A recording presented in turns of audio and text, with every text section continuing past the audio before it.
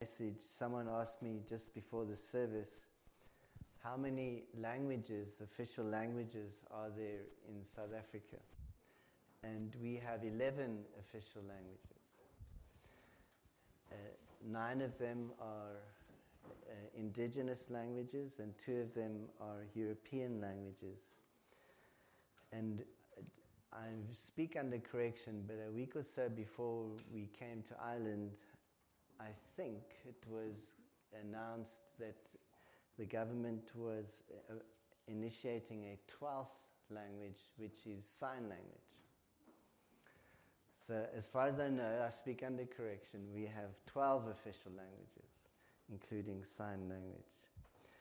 The general language used for government and public use business is English, but there are 11 spoken languages, amongst which are Afrikaans, which is a derivative of Dutch, English, as you also speak here, Tswana, Xhosa, Zulu, Southern Sotho, Northern Sotho, Tsonga, Venda, Swati, and Ndebele.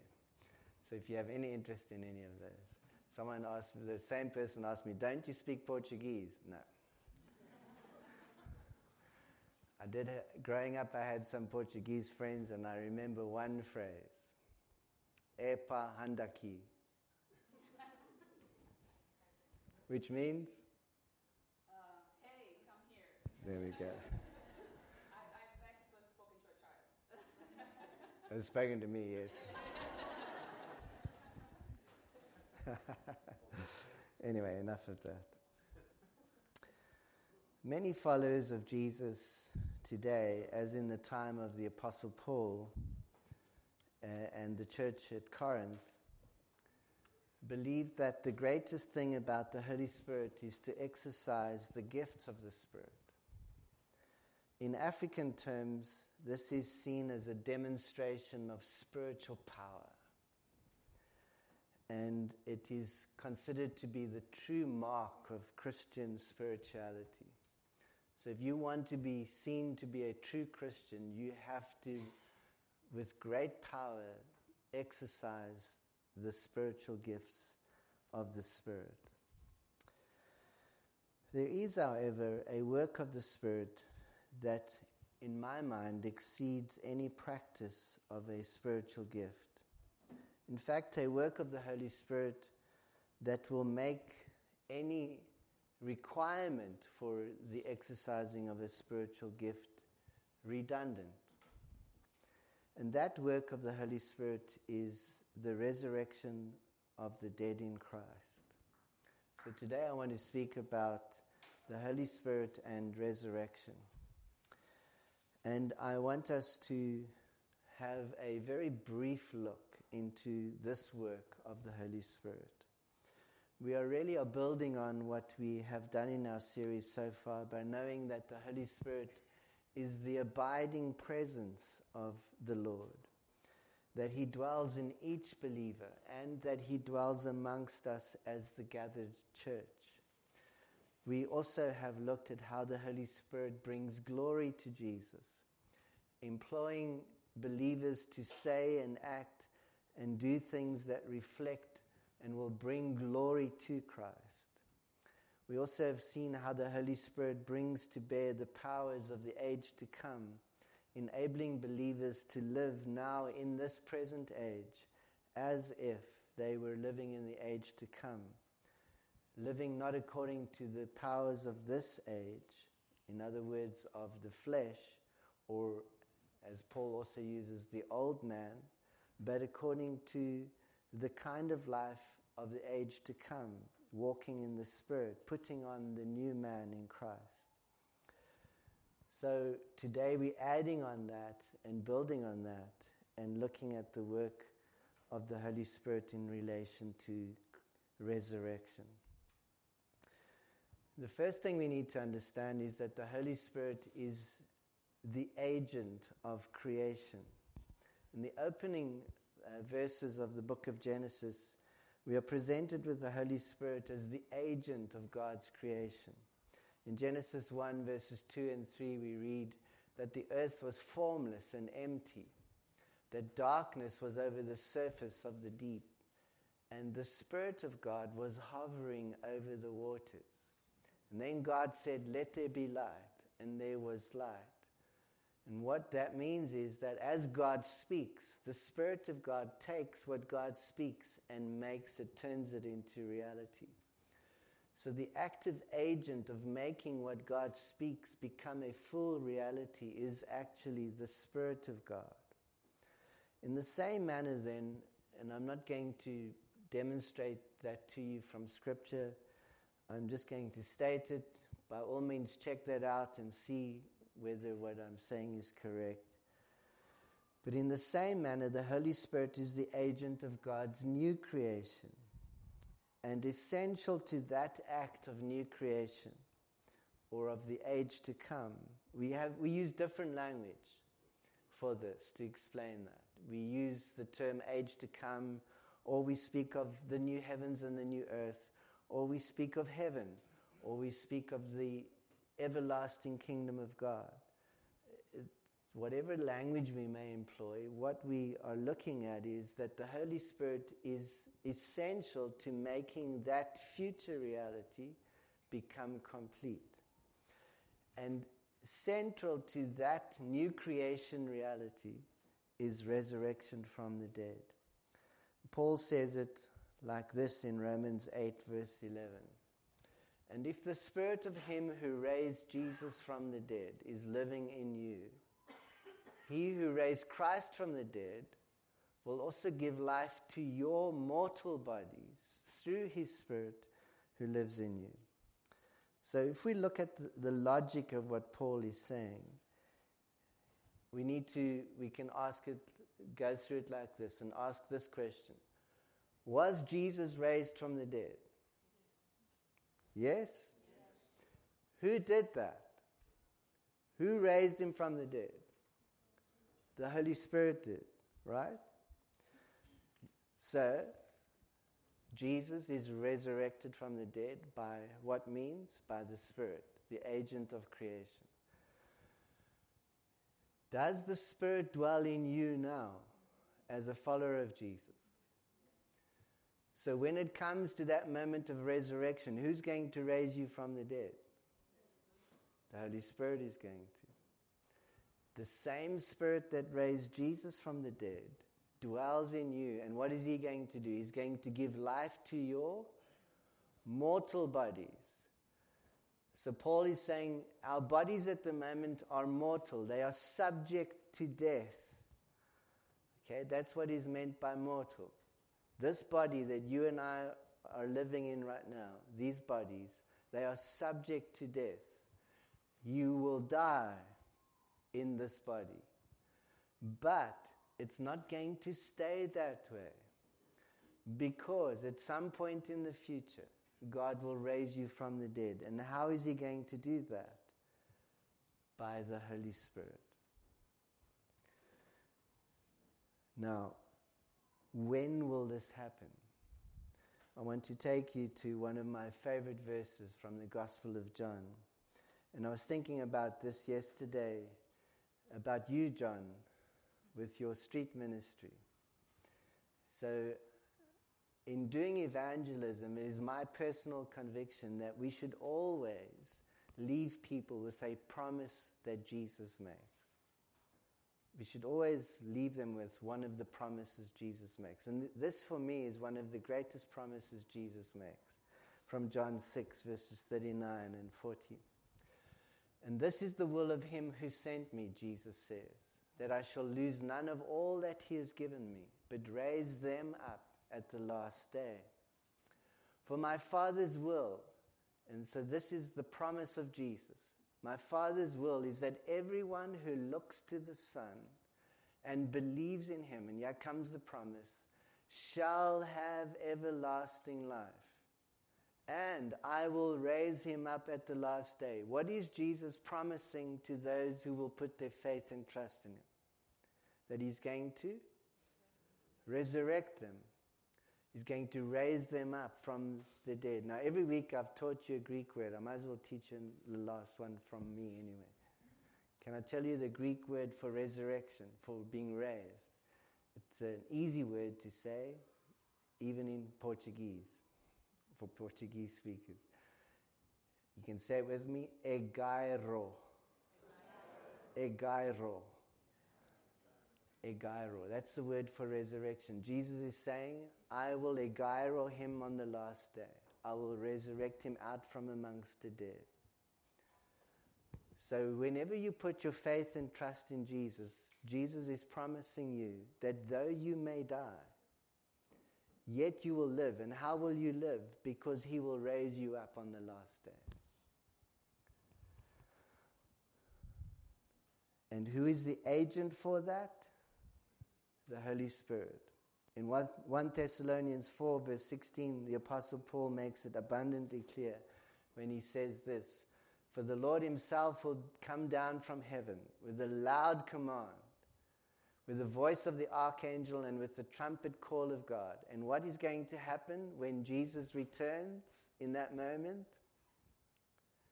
The dead in Christ will rise first. You will be resurrected. Now, I know there are different ways of understanding the second coming of Christ. I don't want to get into all those differences.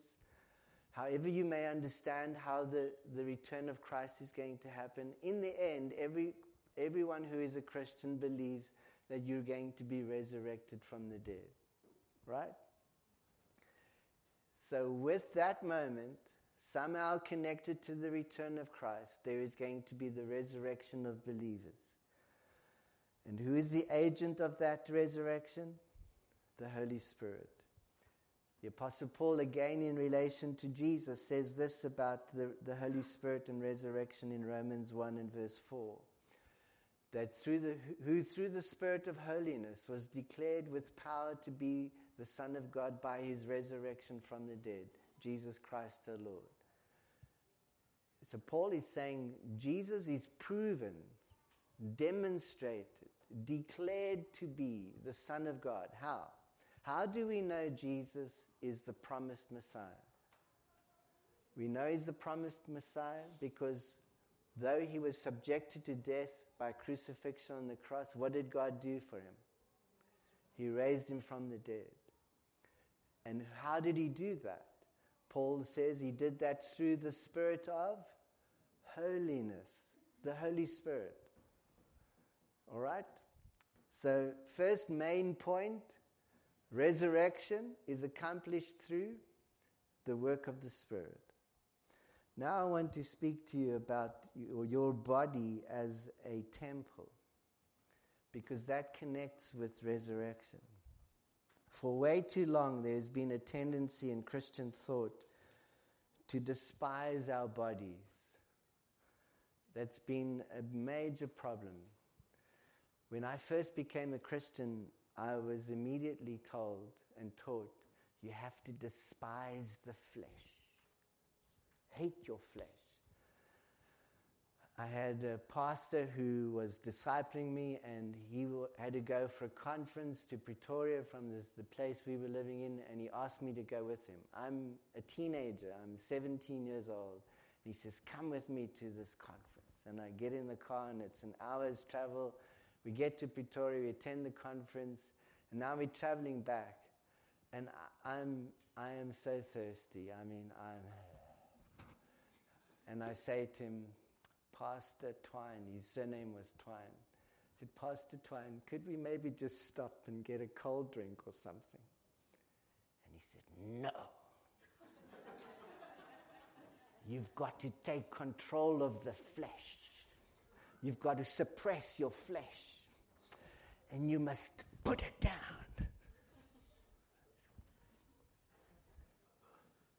In the process of us putting the flesh down, a lot of people despise the human body.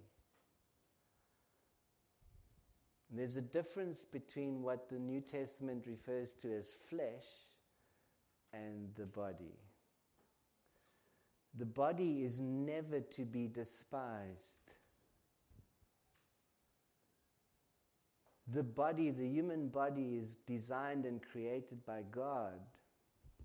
We are to love our bodies. We are to give thanks for our bodies. We may not always like the way we look, but the body is a gift from God. It is the creation of God.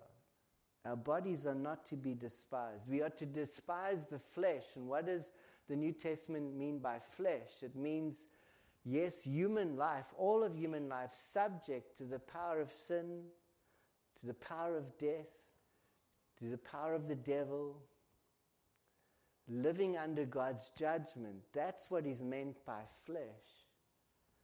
But that doesn't mean the body itself is evil or bad. In fact, the body is precious to the Lord. The human person consists of spirit, soul, and body. We often try and separate those out from each other. And that is a mistake. In resurrection, the whole human person is made complete, spirit, soul, and body. So let me make it clear what I mean by resurrection. It is the bringing back to full human life again of the whole person. In particular, the giving of life to the body, never to be subject to death again. Never to be subject to death again. In other words, to become immortal. Now, this is how the Apostle Paul says it in 1 Corinthians chapter 6, verses 19 and 20. Do you not know that your body, see that word, body? And it's a different word. The word body and the word flesh are different in Greek, which is why I can say what I'm saying. The word for, I'm teaching more in Greek words. Oh my Lord, gosh, what am I doing? I'm giving you 3 Greek words today. The word for body in Greek is soma. And the word for flesh is word sarx. That's why we know that when Paul talks about the flesh and the body, he's talking about 2 separate things. All right? So now in 1 Corinthians 6, Paul is saying, do you not know that your body, your soma, is the temple of the Holy Spirit, who is in you, whom you have received from God? And then look what Paul says. You are not your own. You don't belong to yourself. You were bought at a price. Where were you bought at a price? What is that price? It's the death of Jesus on the cross. When Jesus dies, physically dies on the cross, he is buying, he is purchasing for himself your body, your whole person. Therefore, Paul says, honor God, glorify God. With what? He doesn't say with your spirit only, but with your body. With your whole person, body, soul, and spirit. Or should I say spirit, soul, and body. Your body is a temple of the Holy Spirit. The body matters to God. The body is created by God to be the vehicle for the kind of life that you are to inherit in the age to come. In the age to come, you will receive a resurrected body, a body created by the Holy Spirit. Look at what Jesus himself, or what the Apostle John tells us about Jesus himself. In John chapter 2, verses 19 and 20, or all the way through to verse 22, we've got this interesting interaction. Jesus is being confronted by the scribes and the Pharisees, and in that confrontation, he says this to them, destroy this temple. And what temple is he talking about? What do they think he's talking about? The Jerusalem temple. And he says, and I will raise it again in 3 days. The Jews replied, it has taken 46 years to build this temple, and you're going to raise it in 3 days? But the temple he had spoken of was his body. After, look what it says, after he was raised from the dead, his disciples recalled what he said. Then they believed the scripture and the words that Jesus had spoken. So here is a connection between your body being a temple and resurrection from the dead. Here is the New Testament. Here's how the Apostle Paul considers your body. Your body has been purchased by Christ through his death. And then, with him giving you the Holy Spirit who will raise your body in resurrection, that body now, in the present, is considered to be a temple.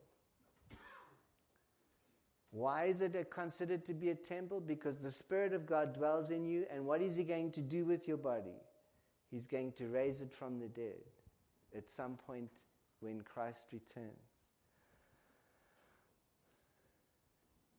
That is how Jesus spoke of his own body, that his body was a temple demonstrated in and through resurrection. So our bodies matter in the present, which is why Paul the Apostle says in 1 Corinthians 3, verses 16 and 17, saying again, don't you know that it's almost, Paul is almost exasperated with the church at Corinth. Don't you know that your body is the temple of God and that God's Spirit lives in you? Don't you know that? And if you do anything that brings harm to God's temple, what is God going to do to that person? God will destroy him. For God's temple is sacred, and you are that temple. Not only is this body a temple of God because the Spirit of God dwells in me, but we're adding to that concept by saying that body is going to be resurrected from the dead. And for that reason, you need to treat and do what you do in your body with great honor and clarity and carefulness, because our bodies matter. Our bodies matter. Now, the last point I want to make is that resurrection is a spiritual body. And for you to understand what I mean by that, we have to look at 1 Corinthians 15. I first want to take you to 1 Corinthians 15 and verse 35. Paul asks these two questions. How are the dead raised? And with what kind of body will they come? So two questions. First question, how are the dead raised? What's the answer? By the Holy Spirit. By the Creator God, through his Spirit. Easy, right? Second question, what kind of body is the resurrection body? A lot more difficult to answer. We find the answer to that question in verses 42 to 44, where it says, so will it be with the resurrection of the dead. The body that is sown perishable is raised imperishable. It is sown in dishonor, it is raised in glory. It is sown in weakness, it is raised in power. It is sown a natural body, it is raised a spiritual body. If there is a natural body, there is also a spiritual body. And these verses have caused Christians a great deal of difficulty over the years. And it really doesn't need to be so difficult. Paul uses the concept of sowing seed. Right? So if you sow corn, is it possible if you sow seeds of corn into the ground, is it possible to get apples? What will you get if you sow corn? Corn, right? So Paul's saying the body is a bit like that, like sowing seed. When you sow it, when it is sown, it is actually sown a body which is perishable. What is meant by that? It means that it is subject to decay and death. This body that we currently live in, under God's judgment, these fallen bodies, what are they subject to? They are subject to decay and death. They are subject to being perishable. They will die. But it is raised imperishable. So Paul's comparing these two things now. So here's something you need to know. I don't want to make this complex, but there's a continuity between our bodies that we have now and the bodies that we will be raised with. I've got bad news for you, John. I'll pick on John.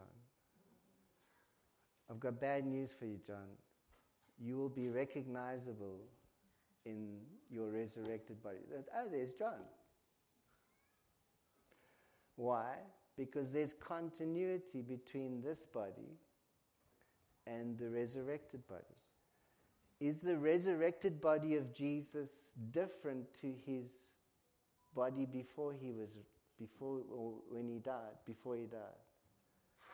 It is different, but could people recognize him? At first they didn't, because who expects someone to come back from the dead, right? No one expects that. But later they could recognize him. They knew, they could see, that's Jesus.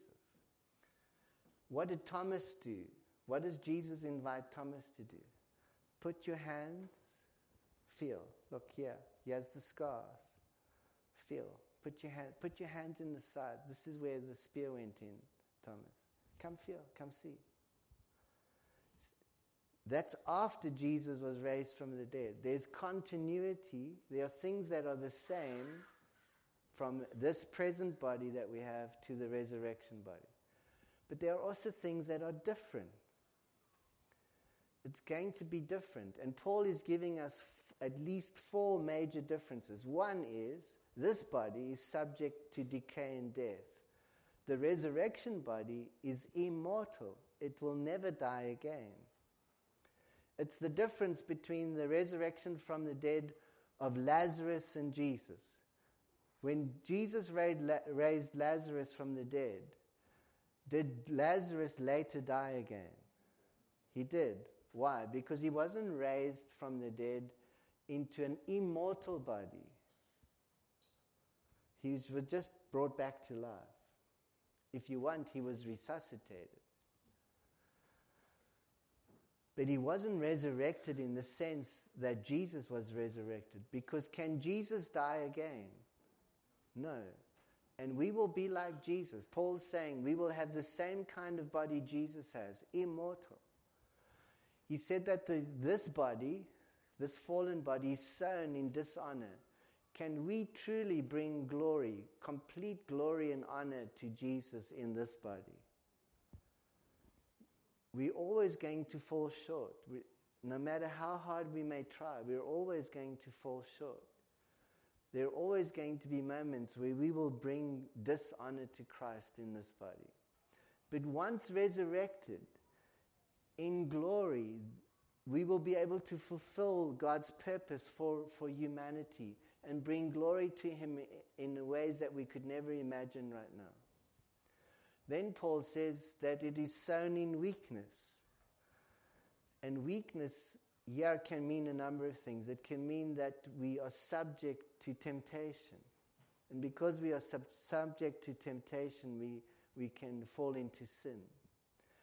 And it also has this sense that we can become ill. Sickness and disease are things that we struggle with deeply.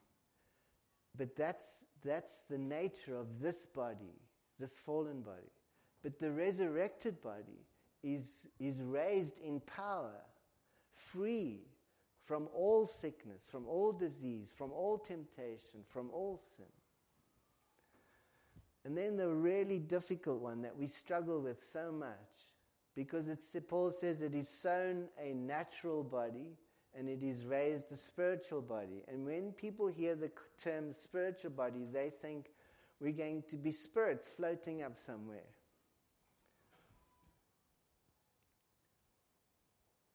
We even have pictures, Christian artists have drawn pictures of us sitting almost like angel-like with wings floating in the air. That's not what Paul means by a spiritual body. The way that the Greek is written, we can translate it like this. The body is a natural body, which is referring to normal parentage. So from Adam and Eve, the kind of life we've derived from Adam and Eve onwards, how did you come into being? And not to make this difficult or rude or awkward for anyone, but how did you come into being? Because you have human parents. Right? Simple. You came into being because you had human parents. Now, here's what Paul is. It's sown a natural body. It's sown by means of normal parenting. But it is raised a body of the Spirit. When you are resurrected from the dead, that body, there is no human involvement in resurrection. It is entirely the work of the Spirit.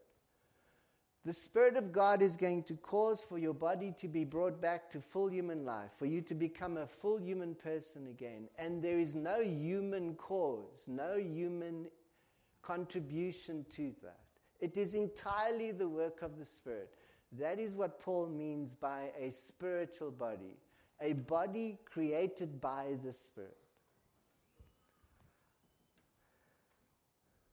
And that is going to happen at the return of Christ. It doesn't mean a non-physical body. It doesn't mean an immaterial body, but instead a body animated by the Holy Spirit. I like to refer to it as this. We're all heading for the age to come, heaven, kingdom of God, whatever you want to call that. We're going to need a body to be able to live in that. And what the Holy Spirit does is He gives us a body fit for the kingdom of God. He gives us a resurrected body that will enable us to live in that age to come. He will give us a body that will enable us to live in God's new creation.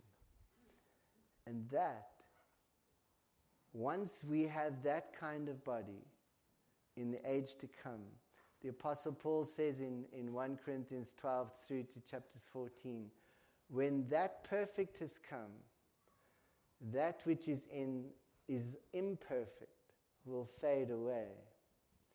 Will we need gifts of the Spirit in the age to come? Will we need prophecy in the age to come? Will we? No. Will we need healing? Why not? Because you will be resurrected. You will be immortal. Will you need words of wisdom? Why not? Because you will be dwelling with wisdom Himself, Christ Jesus. Will you need tongues? No, because you will have Christ speaking. Will you need miracles? No, because the greatest miracle of all has just happened. See? The Holy Spirit's work in resurrection is, in my humble view, the greatest work of the Spirit for the believer. May we as the people of God, may you as Limerick Baptist Church become more and more aware of the Holy Spirit's work in your life. And by saying all that, I don't mean to denigrate in any way the gifts of the Spirit or the fruit of the Spirit. I've just been trying to show you that the person and work of the Spirit is far greater and broader than just fruit and gifts. And I hope that I've managed to convey some of that to you over these last 4 Sundays.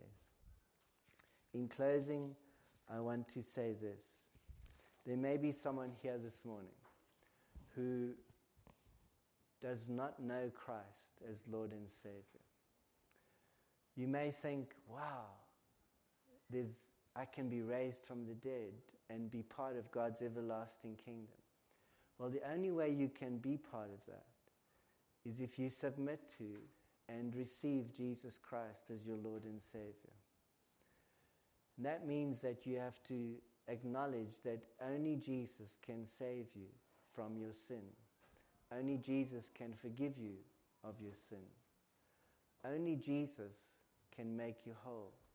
Only Jesus can send to you the Holy Spirit. And the only way you can receive all of those amazing realities is by repenting from your sin and turning to Christ, believing that He is Lord, that He is the Christ, that He is the Son of God, and that only He can make you whole and forgive you and draw you into and become part of His people. So I'm inviting anyone here this morning who's never done that, who's never come to a place of putting faith and trust in Christ. After the closing song and prayer, there will be people up front here who are able to help you come to Christ and give expression to that and lead you to Christ. So I'm inviting you this morning. Don't leave here without doing that. Amen. Let us pray.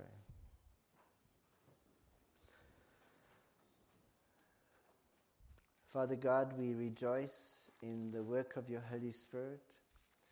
May you continue to minister to us as a people, your people, in relation to the work and person of the Holy Spirit.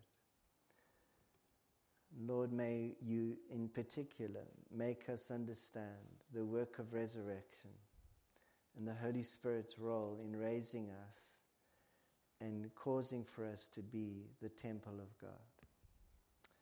So Lord, may your blessing rest upon this congregation. May you draw people to yourself. I pray for Limerick Baptist Church, Lord, that you would use this local body to reach many people in Limerick and surrounds. And Lord, may you use their testimony, may you use their ministry to bring life and transformation, not only to this community, but Lord, to many as they will touch and connect with people across Ireland and across the world. So Lord, we commit this body to you in Jesus' name. Amen.